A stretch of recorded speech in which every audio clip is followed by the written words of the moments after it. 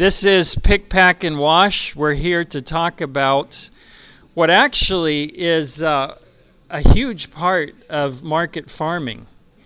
If you haven't been there yet, what you'll find between Pick, Pack, and Wash and marketing, once you get into the season, that consumes the vast majority of your time.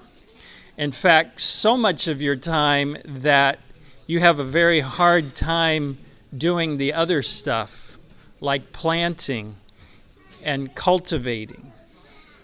Right? Are we in agreement here? It's easy to create a lot of work on the farm. When you plant seeds, they make a lot of work.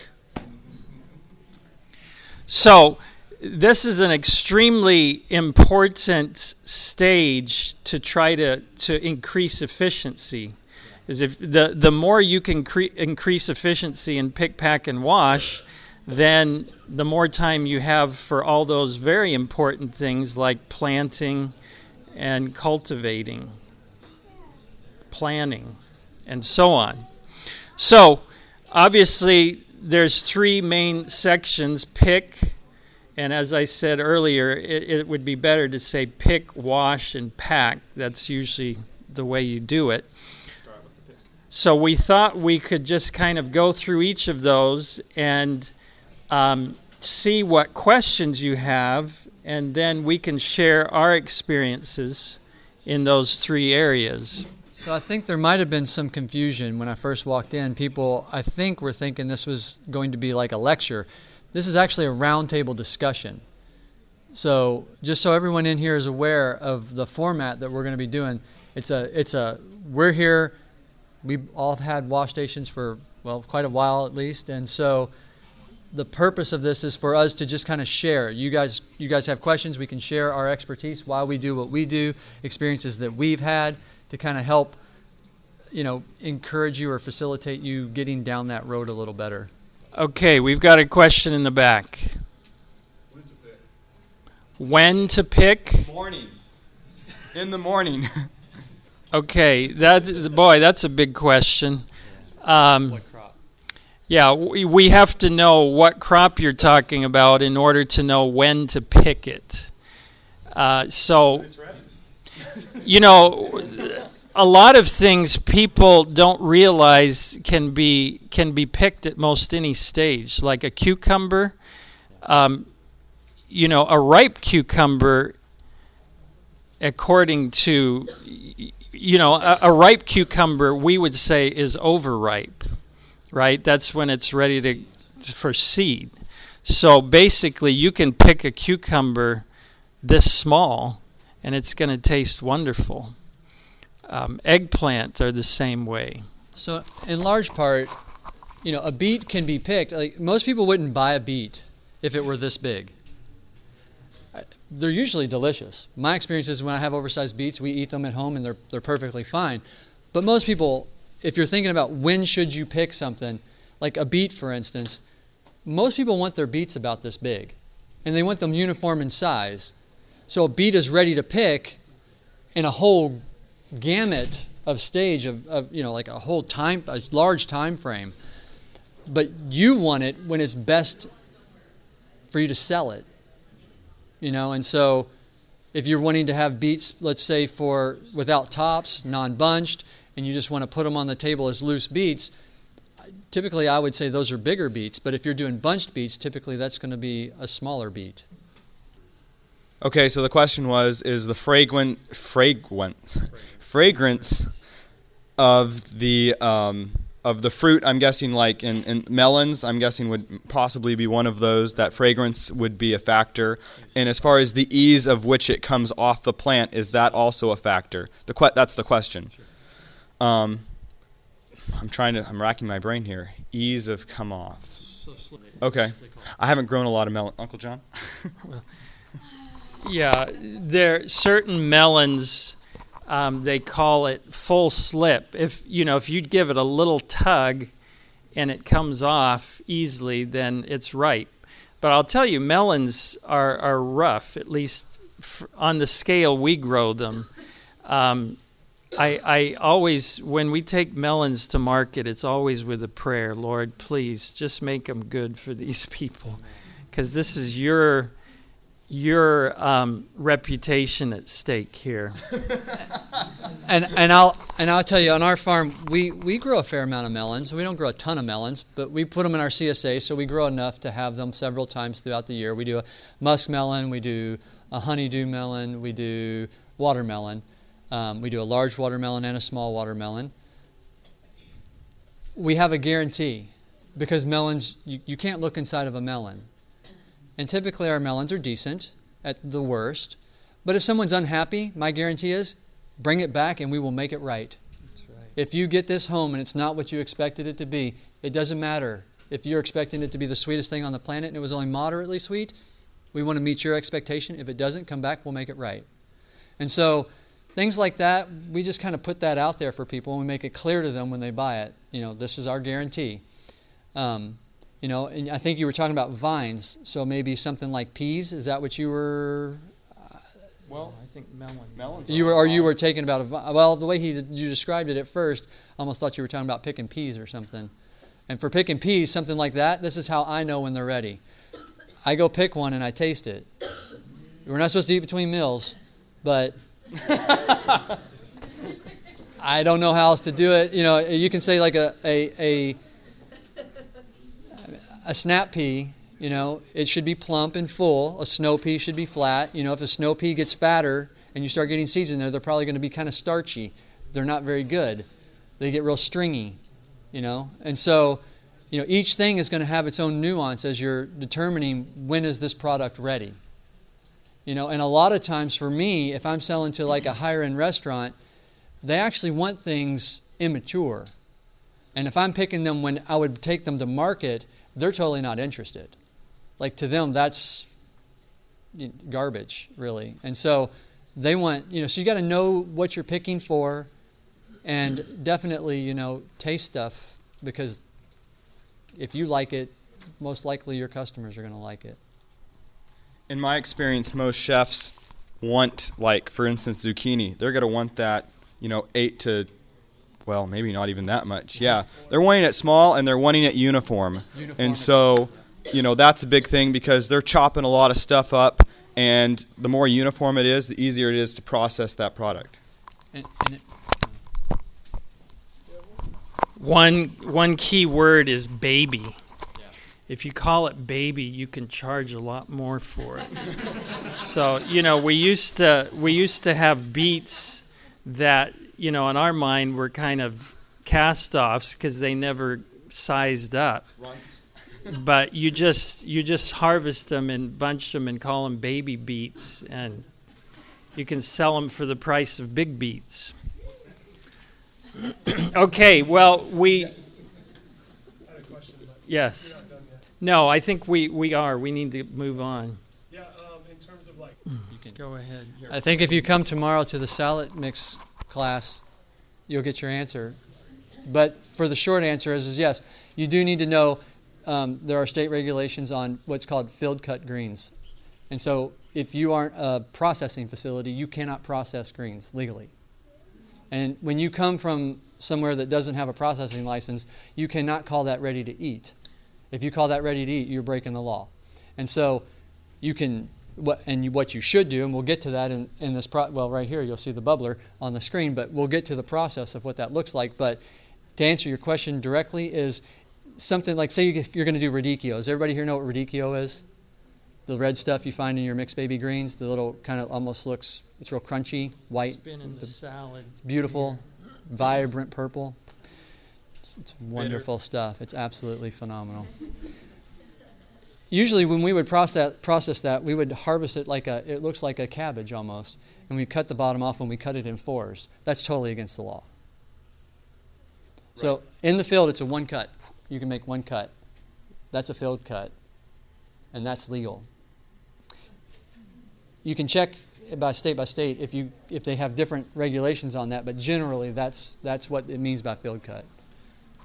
I just took some training a few weeks ago that's done, basically the USDA has worked with the local state university, And the Food Modernization Act that's coming through, well, it's gone through revisions and it's changed a lot, and it continues to change. Some of these laws are a constant thing, but Larry's right. The difference is that are you cutting the epidermis or are you cutting the skin of the product? If you're taking one cut, like, whether the lettuce is this big and you're cutting the bottom off, or it's this big and you're cutting the same spot, that's considered, even though the overall size of the plant is smaller, it's still considered like you're harvesting an entire head, even though it's just miniature. The problem is that if I take that lettuce, make that one cut, turn it over, and then slice it in two, that's when it becomes a problem. And of course, some of these lines are really fine, but ultimately speaking, you got to draw the line somewhere, because they don't want people processing things in facilities that aren't up to code for it. So that's really what it comes down to. And it's getting more strict. So as small farmers are concerned, we need to be more careful, because one or two of us slip up and then the regulations are going to be stronger. Because as it stands, now, as far as processing stuff, that's already in place. Now, as far as field processing, like that one cut, there is regulation for that as well for bigger farmers, but you are not required to comply with that regulation, I believe, if you're selling within a 250-mile radius and you're selling under, I believe it's $500,000 a year. So that's federal. Yeah. So right now, most of you probably will not be under regulation. You might never be under regulation. But the thing is that it doesn't matter if you do something and someone gets sick and they can trace it back to you, then everyone else is in a bunch of trouble as well. So it's good to try to protect everyone by doing what's right. So I think the keys here are, number one, small farms don't have to comply at this point with the Food Safety Modernization Act, but you need to be aware that it may be coming down the pipeline. And secondly, don't ever sell anything like salad mix. Don't ever say it's ready to eat. You tell them, take it home and wash it. That way you're not telling them it's been processed, even though you have washed it. If they eat it, without washing it, you can't say you didn't tell them. Okay. Other questions? We're talking about harvesting here. Harvesting. So I'm looking at growing tomatoes this year in my high tunnel, and I wanted to create a system that was efficient in the high tunnel, because that is, for me, the best place I have that's undercover to do this. So I was thinking about, as I'm picking the tomatoes, wiping them down with a rag, and packaging them as I'm picking them. So when I'll have a cart, there'll be like a 1-gallon tin can of water and maybe hydrogen peroxide. I don't know what would be the best, but just wiping each tomato down as I go and packing them. Is there anything wrong with doing that? Just make sure it's clean water. Yeah, that's actually, I wasn't able to sit in on the leaning one this morning, but did he talk about single piece flow? I think that's the right term. I don't think he did on that one. Okay, so that actually, Ben Hartman, in his book, The Lean Farm, will tell you that it's more efficient to take your product from the vine to ready to go to market all at one time. It goes against kind of what we've thought for so many years. Let's pick them all and then we wipe them all down and then we pack them all. But it's much more efficient to do it all right there. In fact, like with beets, he bunches them and has a bucket, dips them, washes them off, packs them in the box, all in the field, goes straight in the cooler and off to market. So yeah, that's a great, that's the most efficient way to do it. Our son with his manufacturing of the greens harvester, which is that's not farming, but it is amazing. He used to do batches, like assemble 15 at a time. And now he's doing them one at a time. And the increase in efficiency and speed is tremendous. Taking it from, taking one harvester from beginning to end and then starting on the next one. So it is much more efficient.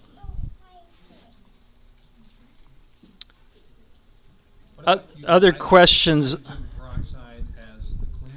Okay, hydrogen peroxide as a cleaner. As far as my experience with tomatoes, I wouldn't use water or hydrogen peroxide. I would just use a towel, just a dry towel. And if you need water or something, you could just have a little on hand. But I find they just wipe off, especially in a greenhouse. Yeah, I don't think you're going to have much cleaning to do, really. As far as my experience is concerned, not with hydrogen peroxide, but whatever you can do to kind of limit what you put on, like a chemical or anything other than water, because it can sometimes alter the taste of a product. It will be absorbed. I mean, our skin, any skin, it has a high absorption ratio to it. Usually, it's because there's air passing through there. So, I wouldn't want to put something on that. I mean, it might alter the taste. Like I said, I don't know about hydrogen peroxide, but I like the idea of a rag better than putting something in that might alter taste. I'd have to say. How much are you wanting to cool them? Well, I've seen like under 50. Oh, sorry. Repeat the question so I can repeat it. What about cooling? What about cooling tomatoes? And my response to that was, how much do you want to cool them? I would say not under 55. 55. I wouldn't want to cool them much under 55. And why is that? Because if you cool them too much, it changes the texture to milly almost, and that's really nasty. And they lose flavor. And they lose flavor, Larry said. Yeah. Okay, I'm trying to be sensitive to time here. We're almost halfway through, and so I think we can just share a few tips on harvesting, and then we need to go to washing. So this board right here has been a huge thing for us, and unfortunately, it's not really set up because I just took this picture the other day, and in the winter, we're not going full bore. But this is a dry erase board. We put these, you can buy this tape to put on here, and this is straight out of Ben Hartman's The Lean Farm. If you haven't gotten that book, I highly recommend it. As far as increasing efficiency on the farm, it's tremendous. It's magnetic, so you can see this is up here. But so, we can use these columns for like assigning people, put their initials, what they're picking. We actually made magnetic labels so we don't have to keep writing all the different things. So we just write the list of what's being harvested. You can also hear, if you don't assign a particular person to it, whoever is doing it checks that they're out doing it, so you're not going to go do it, double up. When it's done, you can put a check in the next column. So you just look at the board and you say, okay, these things are done. This still needs to be done. Here you've got, this is CSA, and this may be farmer's market, and this is our co-op that we sell to. And so you're writing quantities there. So anyway, you can adjust it to your specific situation, but having it all there so you're not out there trying to say, okay, now have you done this and you done that? All you have to do is look at this and you know exactly where you are in the harvesting process. So very, very helpful. That is brilliant. So take note of that. We've always done it on paper, but I think a whiteboard is probably much more efficient than paper, especially in a wash station. I don't know. I think as advice on picking, I've watched people do it fast. When I first started, the farmer that I interned with, he told me this. We were picking kale, and he said, when you pick kale, do not pick a piece of kale and put it in the other hand, and pick a piece of kale and put it in the other hand. He said, you pick 3, 4, then you You see what I did? 1, 2, 3, 4, hands full, put it in another hand. 1, 2. So that's a good thing to know. Speed. You don't want to. This motion takes time. This motion takes less time, right? So that's a good thing to know. This might sound counterintuitive, and a lot of people may disagree with me, but I've cut my hands a whole lot. I harvest salad mix a lot by hand. And when you cut, it happens. So for me, my knife is extremely dull. And when I get a new knife, I always cut myself bad. And so I tend to use a dull knife for certain things. Other things, a dull knife can be real dangerous.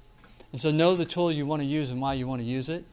There are better tools for head lettuce than a serrated knife. They make special knives where it's kind of angled at the tip and you can just push it underneath and it slices. Do you know what they're called? I don't even know what they're called. Harvest knife. Lettuce, I think it's a lettuce. Is it a lettuce-filled knife? Johnny's carries them, yellow-handled. Those are tips that I would give about harvesting. And try to keep the stuff you're harvesting out of the sun.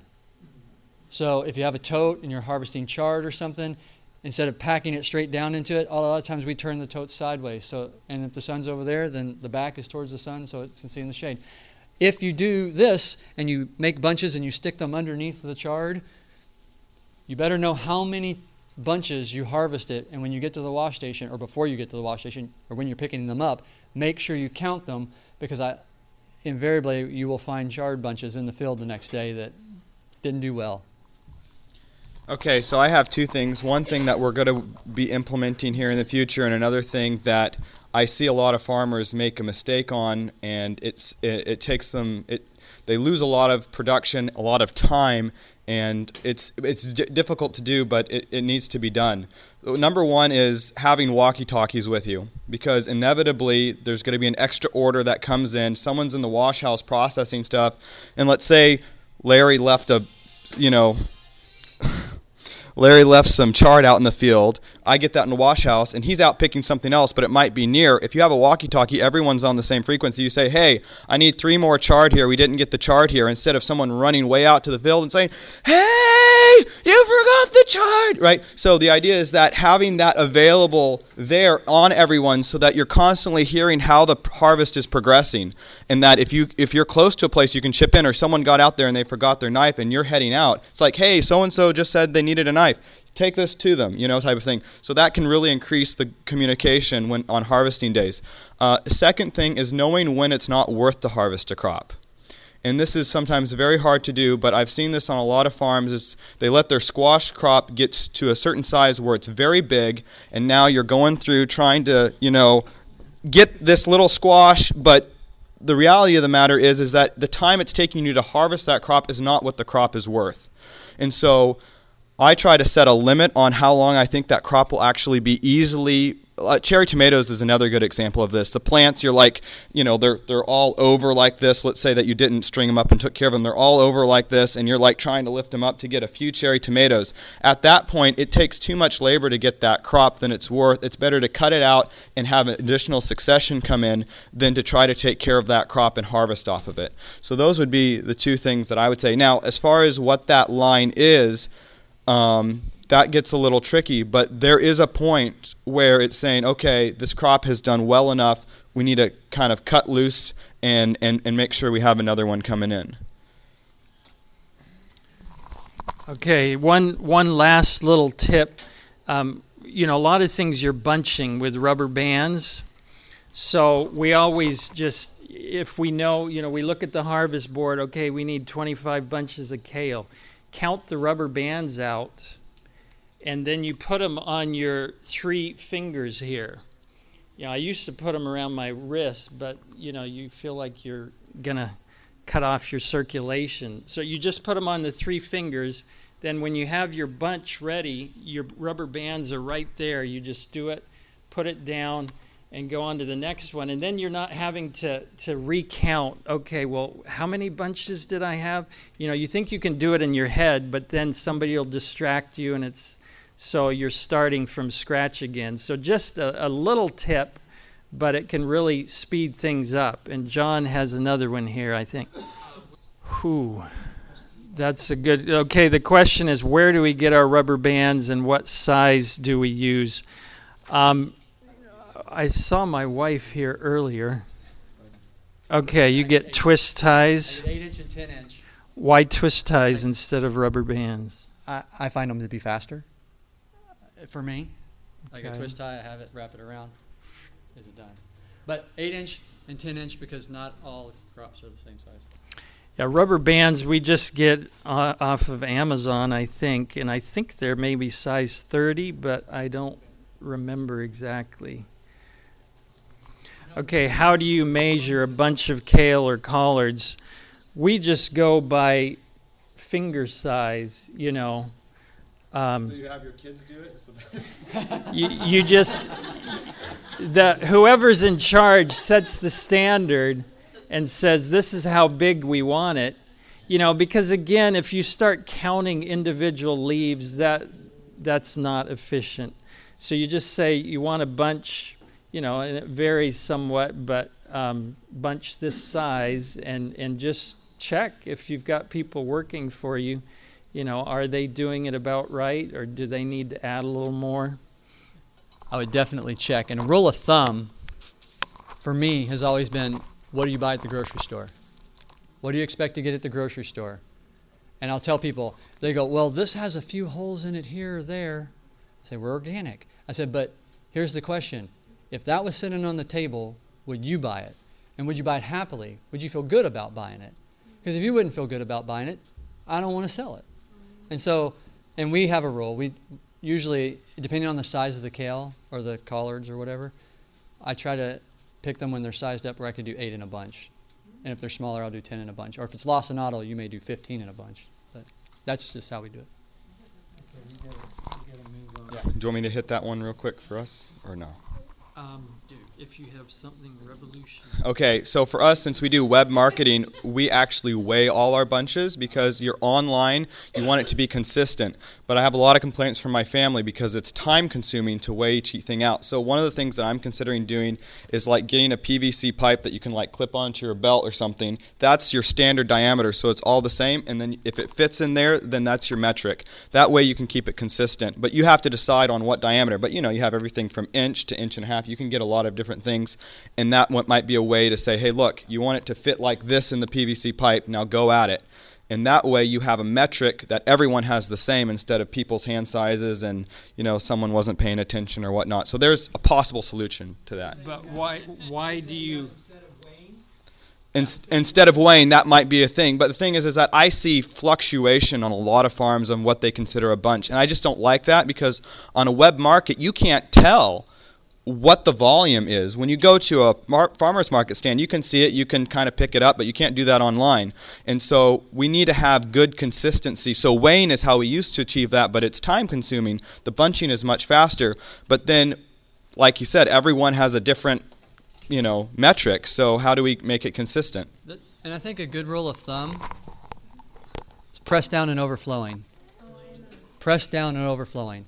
If you think it's small, just make it bigger. It's much cheaper to, like with weighing, this is something Curtis Stone really emphasizes. Don't be there, you know, pulling out a leaf of okay, it's 0.5 grams over, you know, what it's supposed to be. You just make sure you're not under, but if it's a little over, fine, it's good enough. You know, you can't be there just getting it exact. Yeah, you're wasting time. John. Okay, so he's saying with bunches, if you're doing it online, you can just give approximate size, approximately how many leaves or whatever. Obviously, we don't have enough time in an hour to cover this very well, but let's move on to washing. So I'll just show you these pictures of the bubbler. This is kind of, well, I hate to use the term cutting edge, but this is kind of where small farms are with washing greens. You just get, you know, I've seen a lot of different things. If you're really fancy and if you live in a dairy area and you can find a used stainless steel bulk milk tank. Those are awesome. But this is just a Rubbermaid water trough that you put a drain in the bottom. You buy a jacuzzi pump, hook it up with some PVC pipe, and I think this next picture you can see, drill a bunch of holes in it, plug it in, and it's a jacuzzi. So this is a great way after a long day of work. You put hot water in there. It's wonderful. Now, actually, we've never done that, but what it does is it agitates very gently, and it knocks all the dirt off. I mean, it really does an amazing job of cleaning the greens up. And I know the first question is, well, doesn't the water get dirty? And yeah, I mean, hopefully, if you're harvesting out of a greenhouse or something, it shouldn't be too dirty. But however it works, you know, you can scoop them out of there even if the water looks kind of dirty, and they look wonderful. Yeah, they're not dirty. So I don't know exactly how it works. If the aeration, do you know how it works? Well, how does it work? Bubbles, lots and lots of bubbles. Now, what I was going to say, though, is again, you know, you're not giving somebody ready-to-eat salad mix. I mean, I'll tell you, I eat it, but if someone asks me, I say legally I cannot tell you this is ready to eat. I can tell you what I did. I hydro-cooled it, I packed it, and it went in the refrigerator. I'm selling it to you. You should take it home and process it yourself, but it's up to you what you do. How do you dry it after that? Okay, how do you dry it? Well, that's the next step. Lucia has... Oh, you've been so patient waiting to have your... Is that the only step you take in washing? Well, it depends. This is for greens specifically, mainly for baby greens. But you can do head lettuce and stuff in there too. But, you know, obviously root crops and stuff, this is not usually the solution of choice. No, you dump them in there. And the nice thing about this also is that if you've got different varieties, it kind of mixes them up. So, you know, if you're making a mesclun mix with arugula and lettuce and so... Well, you put them in for a few minutes, you know, I mean, yeah. Well, okay, so the washing machine. So here's the washing machine.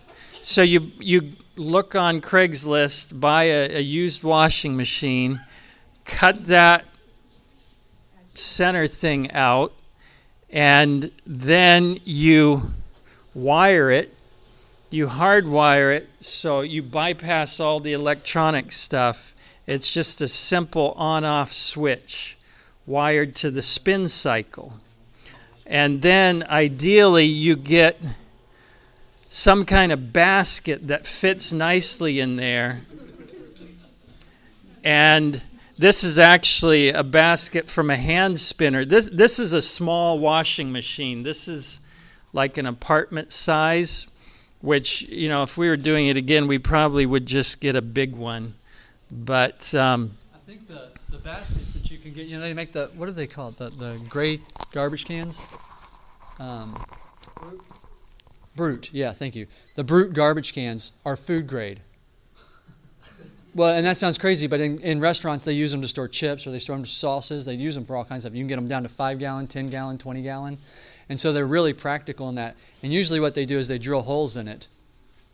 And that's how you get the slits in it, is they drill holes in it. And you can clean them with bleach, you know, or however you're going to clean your, you know, because you want to clean up afterwards. You just drop them down in there? Yeah, and a lot of times you have to cut the handles off, but they'll slide down in and they just squeeze in that, and it just spins it dry, just like a salad spinner you'd have at home, your little one with the string or with the pump handle or whatever. It's the same concept.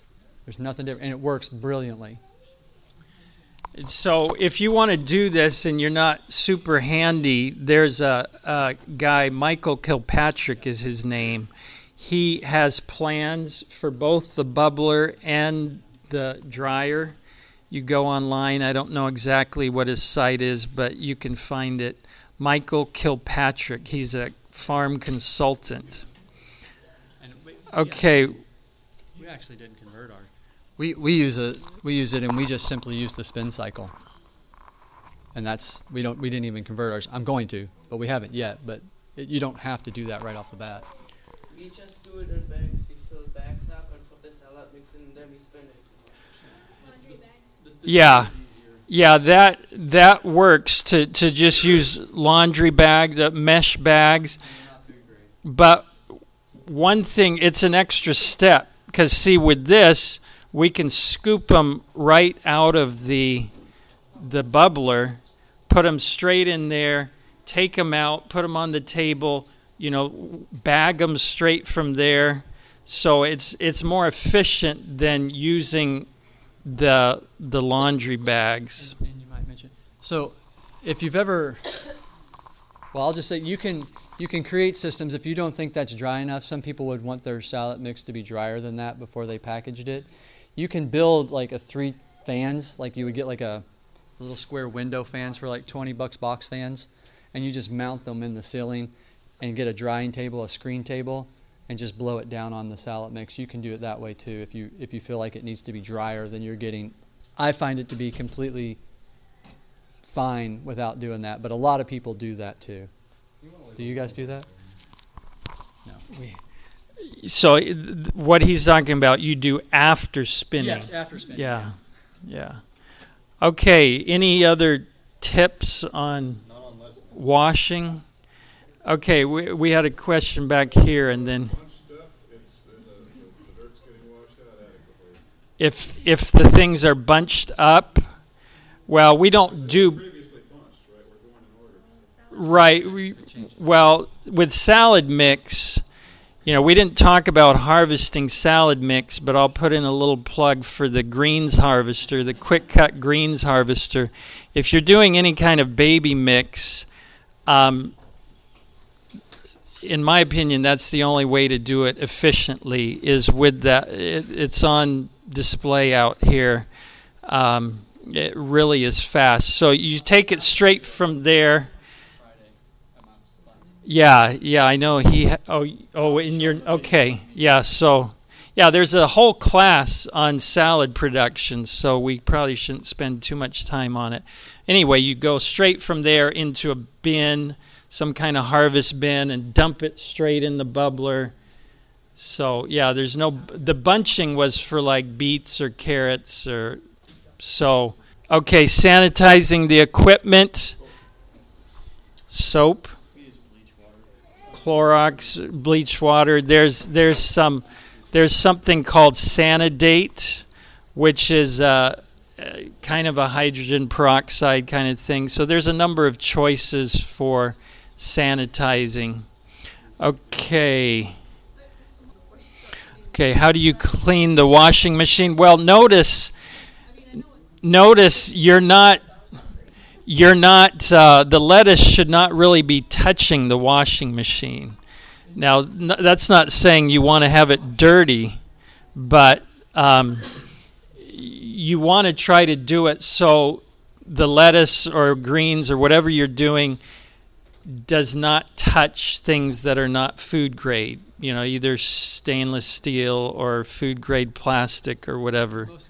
Most of the insides of those are non-porous. So you wouldn't want to necessarily use a plastic one. So you look for ones that are stainless steel, or you look for ones that are ceramic or enamel coated or whatever. And well, you can do that too. Yeah. Okay, John, we've got a question here. Yeah, can you use the bubbler for bunch kale? And yeah, you could, I think. I don't think you really need to. Dunking it in a sink usually is good enough for that. Usually those kind of things are not very dirty. Okay. Yes. Is it required by law to use food-grade containers? Well, again, we're in this kind of gray area, the small farms. Like Alan, I also went to one of those food safety meetings, and, after they tell you all these horrific hoops you have to jump through, then they tell you, well, if you're under $500,000, you don't have to worry about it. Well, I don't know of any small farms that are over $500,000. Small, I mean, like 12 acres. Oh yeah, well, 12 acres, yeah. Pretty good size. Is it? That's not a small farm in my book. But okay, we've got 12 minutes. As far as these regulations concerned, at least from my impression from going through the training, they're more concerned about biological contamination than they are about chemical contamination. I mean, and quite honestly, I think they have to be, because what they spray on our fields would then be automatically outside the parameters of the law. So I wouldn't want to use something that blatantly we know is going to be a problem, but their concern is not chemical, it's biological. Yeah. Just a quick story of, when we first got certified organic, I guess it was probably 2000, the guy came out to inspect, and I was concerned about, we have a spring-fed pond that we irrigate from, and I was concerned about water quality. And he said at that time, we don't deal with water quality with, now, of course, washing is a little different. There are water quality issues there, but as far as irrigation and stuff, he said if we did, nobody in California could be certified organic. That was his. Well, in Washington, we've had major issues, even with irrigation.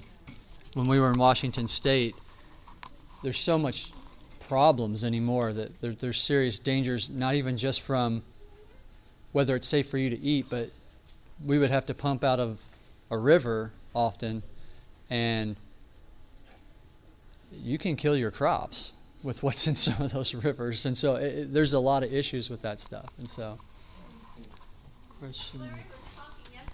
Sure. So the question is, if when you're processing something, it actually lasts longer. Well, I had mentioned yesterday that it lasted longer if you would process it instead of just taking it from. Oh, well, I say processing. I mean you take it through a process, not processing in the sense of licensed processing. When you come out of the field, if you just say you came out of the field and you even threw it in water, you pulled it out of the water and you go to farmer's market with it, it's not going to hold as well as if you put it in the water, pack it, put it in the fridge for at least a few hours, 6 hours, 8 hours, to let it crisp. It's going to hold. I mean, for us, our salad mix, our greens, I can safely tell somebody this is going to last you, if you take it home and take care of it properly and put it in your fridge and your crisper or whatever, it's going to last you a week and a half, 2 weeks. I don't know anybody that gets salad mix at the grocery store and has it last a week, really, and, or else they're pulling slimy leaves out. And so the difference is my. Well, you want to? Okay, so it's crisping it. Basically, all you're doing is locking in the hydration. Slowing transpiration. It's hydrating the thing, getting that. So when a leaf is hot or warm, it's open. It's taking in moisture. The stomata is taking in moisture. As soon as you put it in that water, it's taking in that moisture. And for us, it's cold water. Actually, room temperature water works best. But as soon as you put it in the fridge, everything shrinks, just like we do when we get cold. You shrink, right? It seals it in. It's locking that moisture in. And so when you take it to the market, even though it's hot, it has to go reverse that whole process again. And so it just holds longer. What temperature refrigerator? 36, 38, just... 32 even. Because, Yeah. For us, since we don't have multiple fridges for our operation and we don't have a temperature-controlled wash house as far as outside the fridge, we run ours about 55, and that's a middle ground, so we can put tomatoes in there if we wanted to.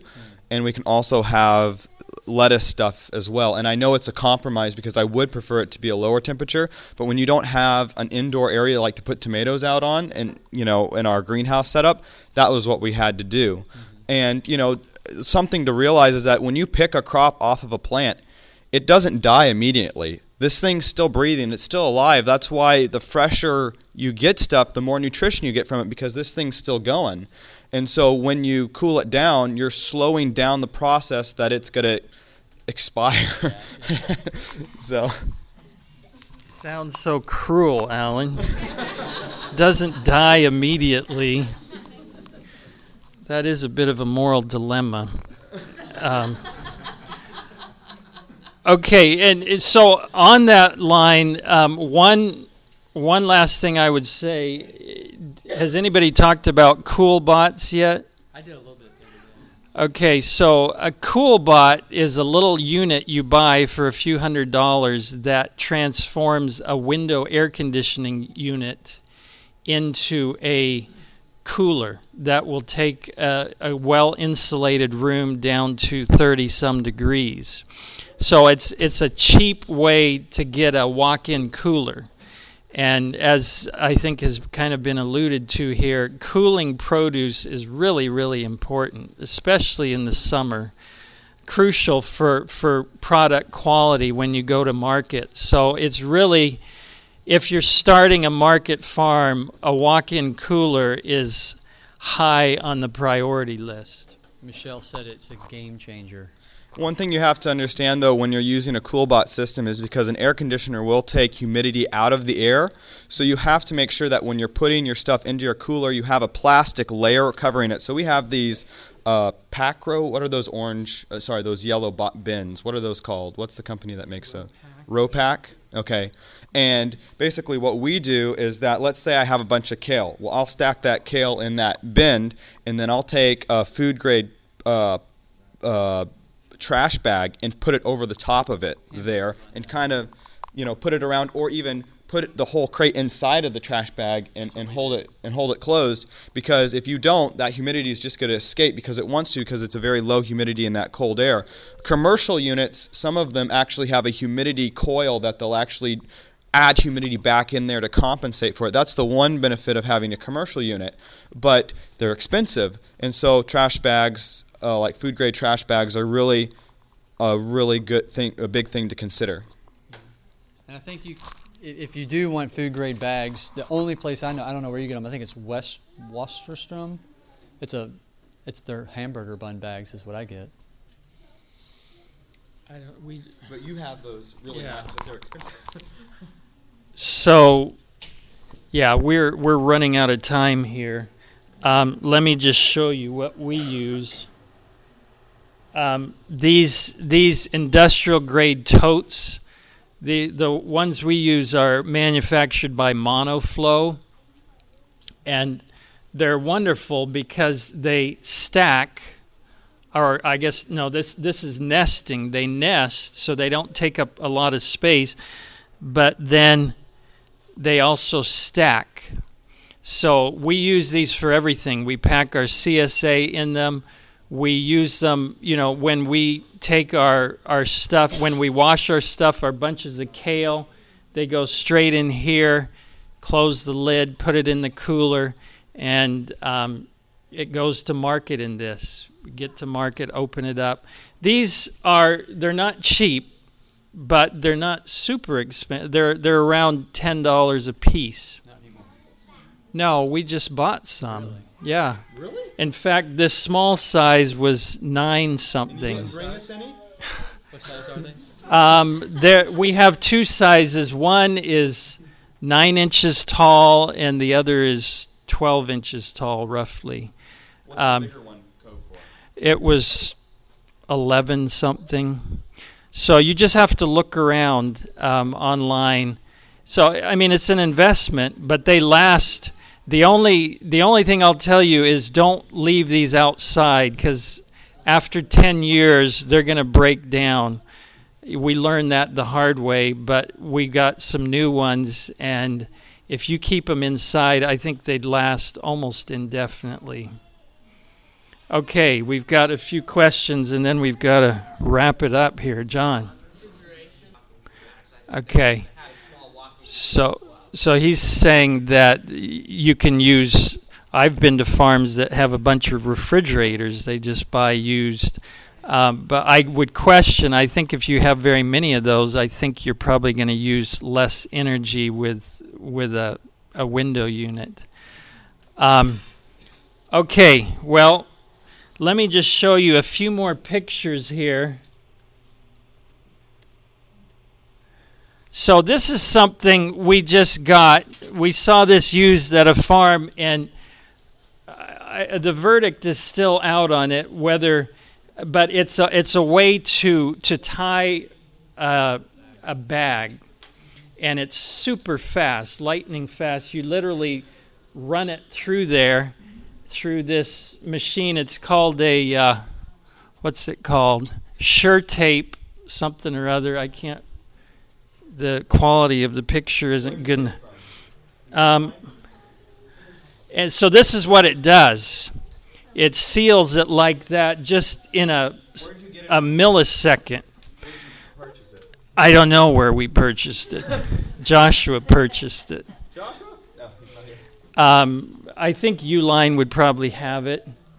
Now, the thing we're not sure on this, when it comes to salad mix, you can't undo that tape.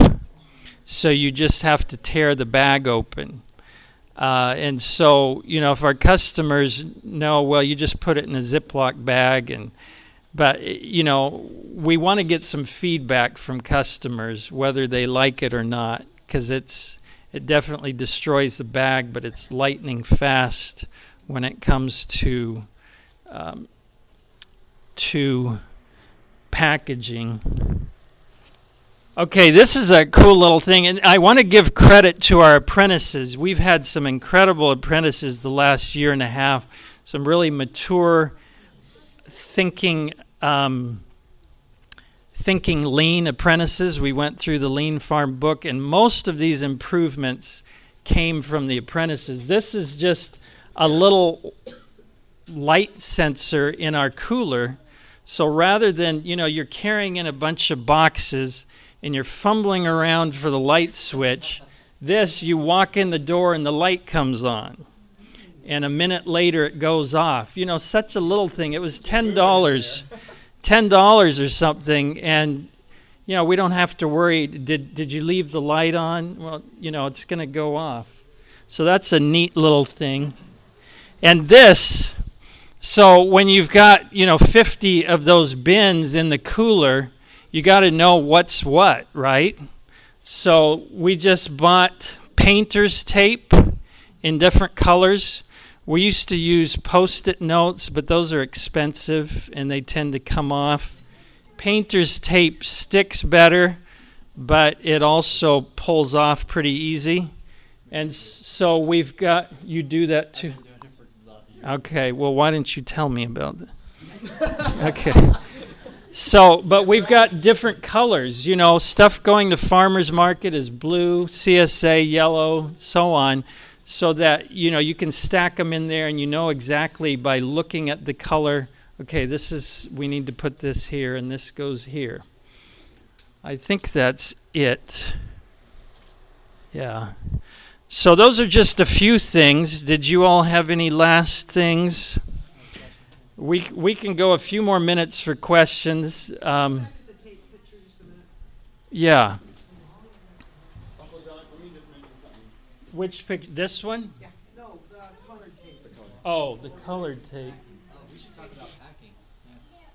Let me just mention one thing first so everyone's clear on this. You want to move in your house from dirty to clean. You don't want to have to come back across that same ground. Actually, Timothy Hyde mentioned that earlier. And so for us, we have like a hoop house. So it's skinnier than it is long, right? And so we have 2 tables outside, and we put our stuff there as it's dirty, and then people take that in and go through the wash cycle. After it goes through the wash cycle, then it goes to the packing tables, and after that, then it goes to the cooler, and then it goes out the door. So you really want it to be streamlined, not have to be coming back across, and it's really good because people are moving pretty much in all one direction, and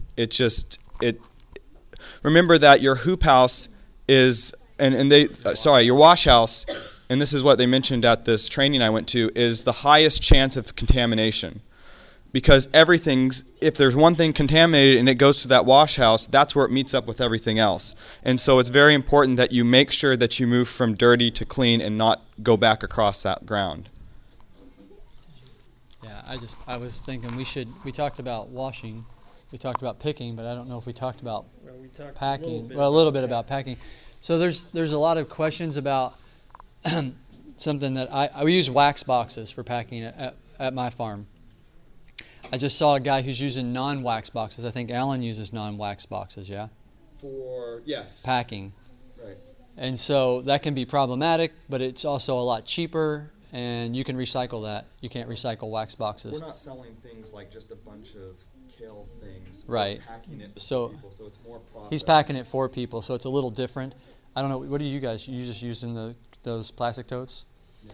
So like on my CSA, I take the box over there and I leave the box there and I don't pick the box up until next week. I can't leave a $10 tote because they often don't come home. And so that's not an option for me. So we use wax boxes that we pack into. We use 1 1/9 bushel boxes. And they make smaller ones and they make bigger ones. What are you paying for those?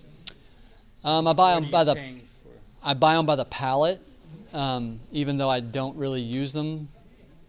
I don't really need that much. It's a lot cheaper because you're going to pay to ship them, and you get a cheaper rate on the boxes. I bought them 4 years ago, so what they would go for today is I don't know. But probably somewhere after shipping and everything, I'm probably close enough to $4 to say $4 a box. But so are you saying that you give those to your customers? I'm saying I ask for them back, Okay. but they don't always come back. And so if I go to a restaurant, I find the one that's got like the torn handle because I'm probably not getting it back from a restaurant usually. And so, or if I get boxes like at co-ops or something and they're not standardized to my stuff, I take the tape and I write everything that's in the box on the tape, and that goes to them that way. They have to be organic boxes though, or I won't take them. So just a plug for the plastic ones. So if you're paying $4 a box, all you need to do is lose 3 boxes, and you've bought a one that can be recycled over and over and over again. And just one other little thing, these are expensive if you're getting 100 of them, but Tennessee, where we are, has a program. It's called the Tennessee Agricultural Enhancement Program, where you can write a grant and they will match 50-50 for agricultural improvement. They're really trying to push this. And so I would check into what your state has, because you may be able to get help with some of this. And I know that brings up a whole nother issue of government assistance, but I guess I don't want to go there right now. Yes, David. I can tell you how I do it. Sweet How do you- potatoes and what? Potatoes, Irish potatoes. So how do you wash potatoes, whether it be sweet potatoes or regular Irish potatoes? On our farm, well, when we harvest them, we don't wash them. We try to harvest them when it's not muddy, when it's dry. If we do harvest them when it's muddy, try to clean them as best we can. But they store better as long as they're not wet. If it's super muddy and wet, then that's kind of defeats the purposes. But they store better if you don't wash them. So it depends on if you're going to market right away, we use a hose, put them in we have harvest bins. They don't have tops on them like that, but they're plastic bins. And we spray them off and kind of slow process of churning them. Obviously, you could get a washer, which is like a spraying machine that's a conveyor belt or a circle one that turns them. There's root washers and things like that. Those are thousands of dollars usually. You've seen them cheaper than $3,000 or $4,000. So for us, it's a hose in my hands, and it's somewhat tedious if they're really muddy, if it's been wet out. But usually, if the ground's not too wet, they are not too dirty, and they clean up pretty quick. If you go to the keep it, what is it called? storeitcold.com. They have a whole. Oh, what's the price to run a CoolBot? Well, it's going to vary on size and several different things. But if you go to their website, they have a ton of information on how to build the coolers. Tell them what And- a CoolBot is. Some people are wondering what a CoolBot is. We just talked about it just a minute ago. Does everybody know what a CoolBot is? Well, that's Yeah. storeitcold.com. If you just type in CoolBot into Google, it'll come up too. But yeah, there's pennies a day. To answer the question in short, generally, unless you have a very poor system, it's going to be pennies a day. So it's one of the cheapest. It's much cheaper than an industrial one, and it's cheaper than the glass windowed ones or the individual ones. It's a very inexpensive way to do it. A lot of space. Darren Greenfield does a whole 20-foot shipping container. Yeah. Darren Greenfield uses a 20-foot shipping container with one. I use a 8-foot by 12-foot walking. Well, you've seen my walk-in cooler. Insulated shipping container. Yeah, an insulated shipping container is what Darren's using. okay. We better stop. With a CoolBot, yeah. So we're going to officially stop, and I'm sure that at least some of us can stay around a little longer if you have more questions. Again, I think you see we just scratched the surface, but hopefully we gave a few helpful tips.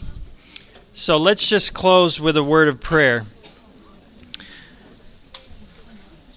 Dear Heavenly Father, we thank you for this time together. We thank you for the challenges and the joys of working with your created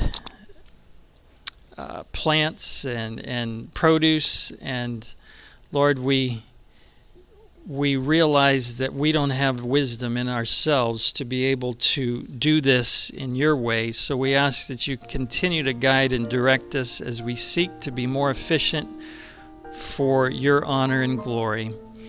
And we thank you for doing this in Jesus' name. Amen. This media was brought to you by Audioverse, a website dedicated to spreading God's Word through free sermon audio and much more. If you would like to know more about Audioverse, or if you would like to listen to more sermons, please visit www.audioverse.org.